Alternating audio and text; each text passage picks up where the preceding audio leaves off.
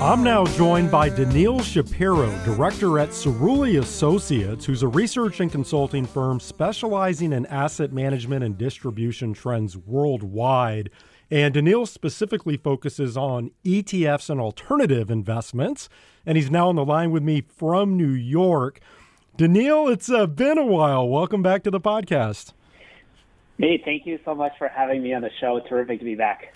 All right, so I want to start with a topic that is obviously 100% right in your wheelhouse, which is alternative ETFs. We're going to combine your two specialties here in ETFs and alts. And just by way of background, I actually covered this topic earlier with VettaFi's Tom Lydon. So we had a nice discussion around whether alt ETFs are actually good for investors and whether investors should be looking outside of the traditional 60-40 portfolio. We talked gold, crypto. It was a great discussion. But I'm very curious to hear what your latest research is showing around alt ETFs. Like, are you showing interest picking up around these products? What are you hearing from ETF issuers? To me, this just feels like a topic where we always hear this is the year for alts, right? And then I feel like the topic fades, it then pops back up. So what's your take on the state of alternative ETFs right now?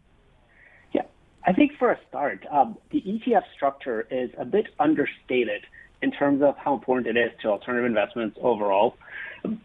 There are currently approximately $430 billion in liquid alternative ETF assets. And that's quite a high amount for what was otherwise considered to be really a mutual fund specialty. So there are only approximately $500 billion in mutual fund alternative assets. So at some point, the ETF ecosystem, which has been in strong positive inflows, is going to overtake the mutual fund liquid alternative slice. So I think that's really important. And another really important stat about alternative ETFs is that the reported usage by financial advisors for in terms of how often they are used to access alternative investments, including commodities, it's actually quite high. It's actually the structure that is most used by financial advisors to access alternative investments overall. So when we poll financial advisors on the structures they're using to access alternatives, and let's start with the fact that not all advisors use alternative investments. Approximately 60% use both alternative investments and commodities. But you have a strong 82% of advisors saying that they are using some type of alternative ETF product. And that actually outpaces the mutual fund. It outpaces all of the actual structures, all of the other structures, whether it's the interval fund, whether it's private capital structures. It really outpaces all of them. If not in the reported allocations, then in the use of them themselves. So in the use of the structures themselves.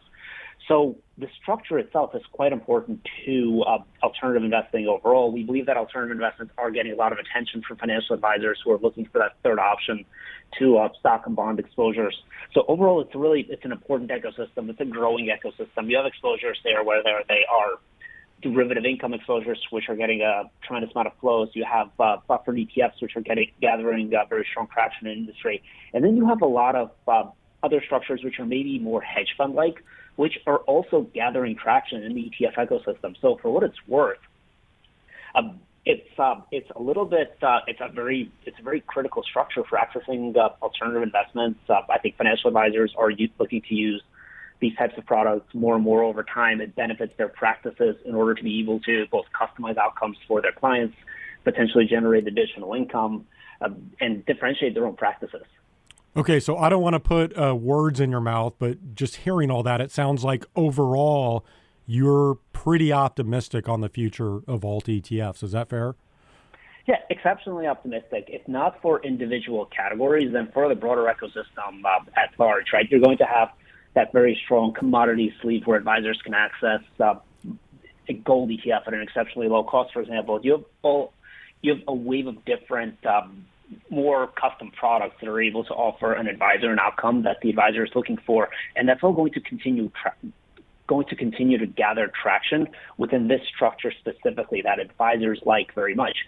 And another reason that I'm optimistic is that you have the potential for more issuers to come in and offer such products to financial advisors via this structure. So that's another exciting opportunity here as well. Yeah, and I don't want to head down this rabbit hole, but we haven't even talked about crypto ETFs, that if you want to put crypto into the alts category, and assuming we do get approval of a spot Bitcoin ETF or spot Ethereum ETF or both or whatever, that's another potential tailwind for this category overall to watch. Okay, let's go through a few of the bigger topics in ETFs this year. And Daniil, I thought we'd start with active ETFs, which, look, this has been pretty well documented, right? There have been outsized flows into active ETFs, a ton of new launches. I believe something like 75% of all launches this year are actively managed products. We continue seeing the biggest names in traditional mutual funds moving into this space. And so, again, I'm just curious what you're seeing and hearing. I'll just open this topic up to you. What stands out as you think about the quote-unquote rise of active ETFs? Yeah, there's a lot going on here.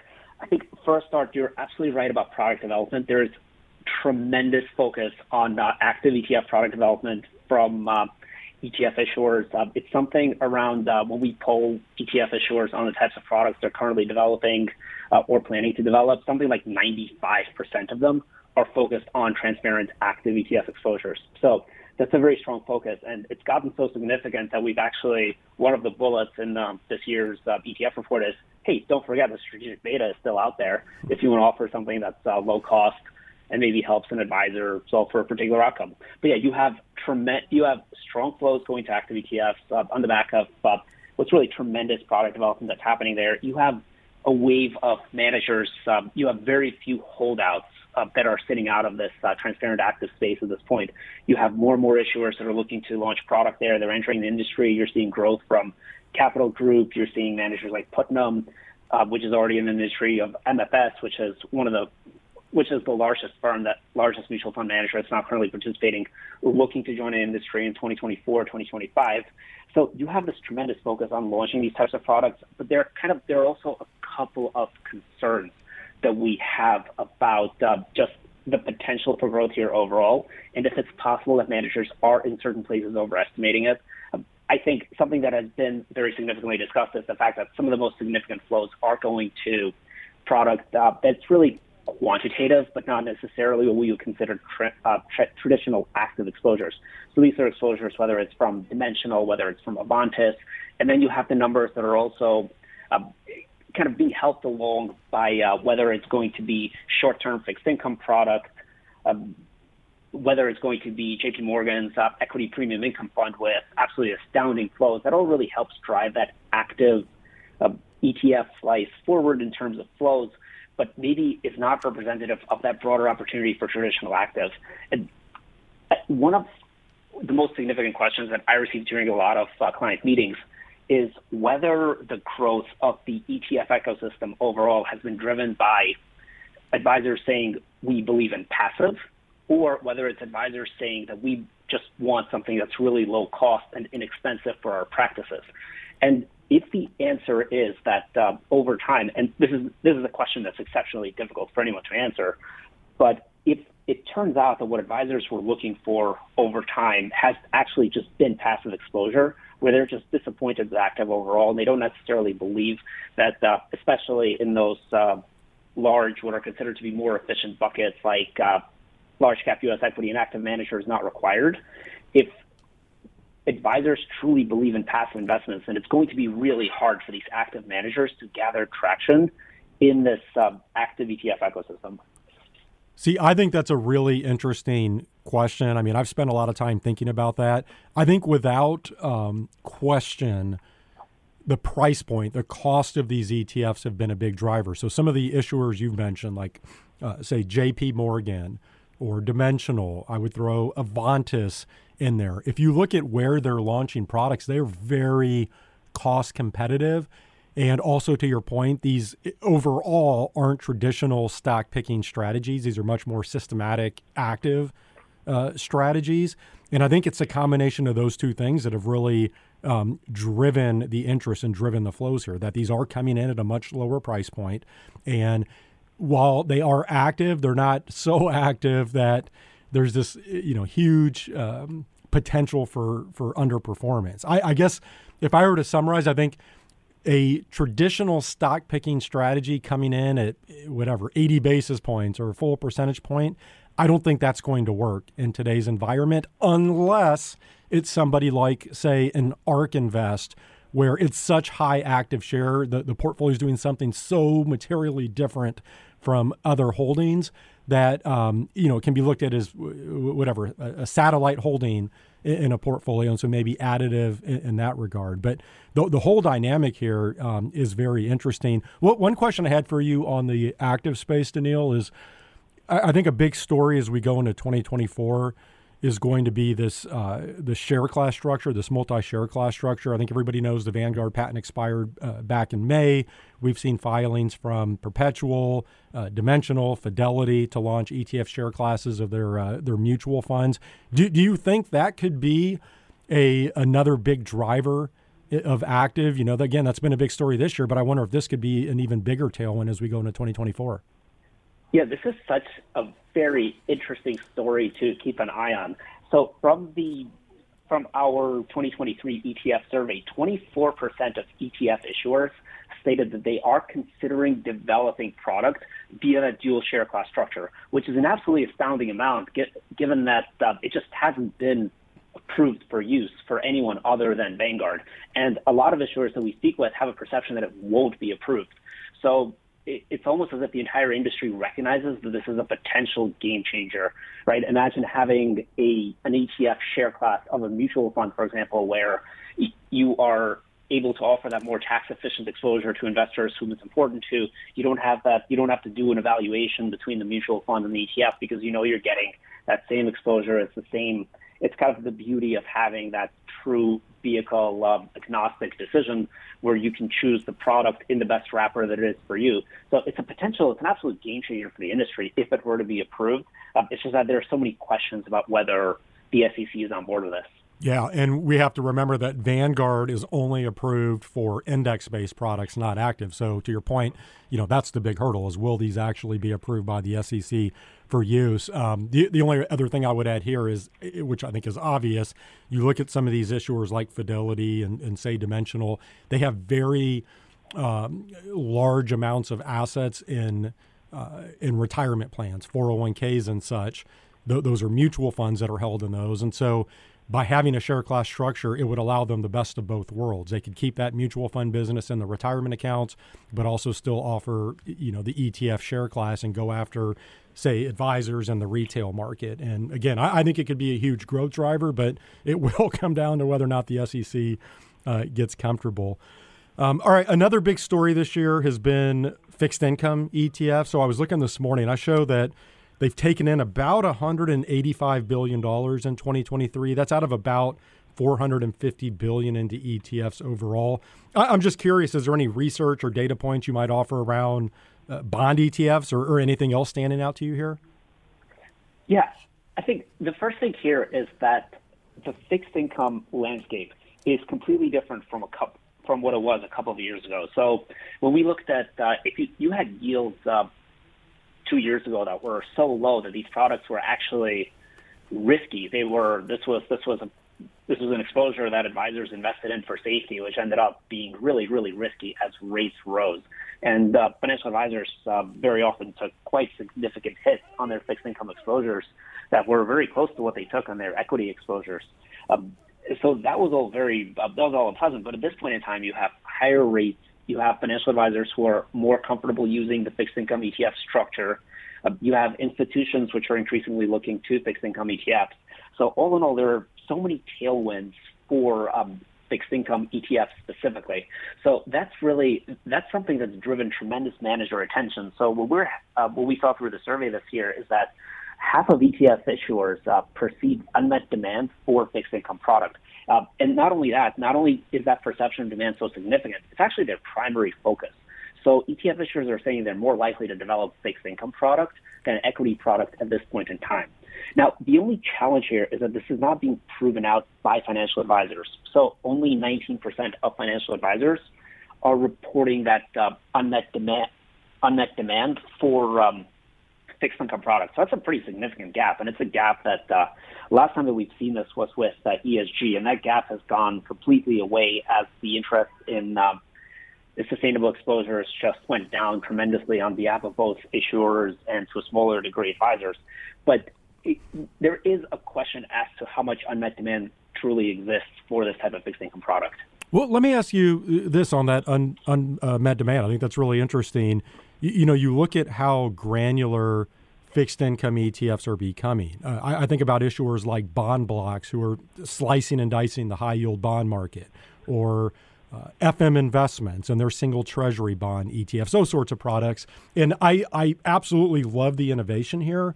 But do you think bond ETFs are becoming too granular? Like, is this all too much for advisors and investors, or do you think this deeper toolbox is good?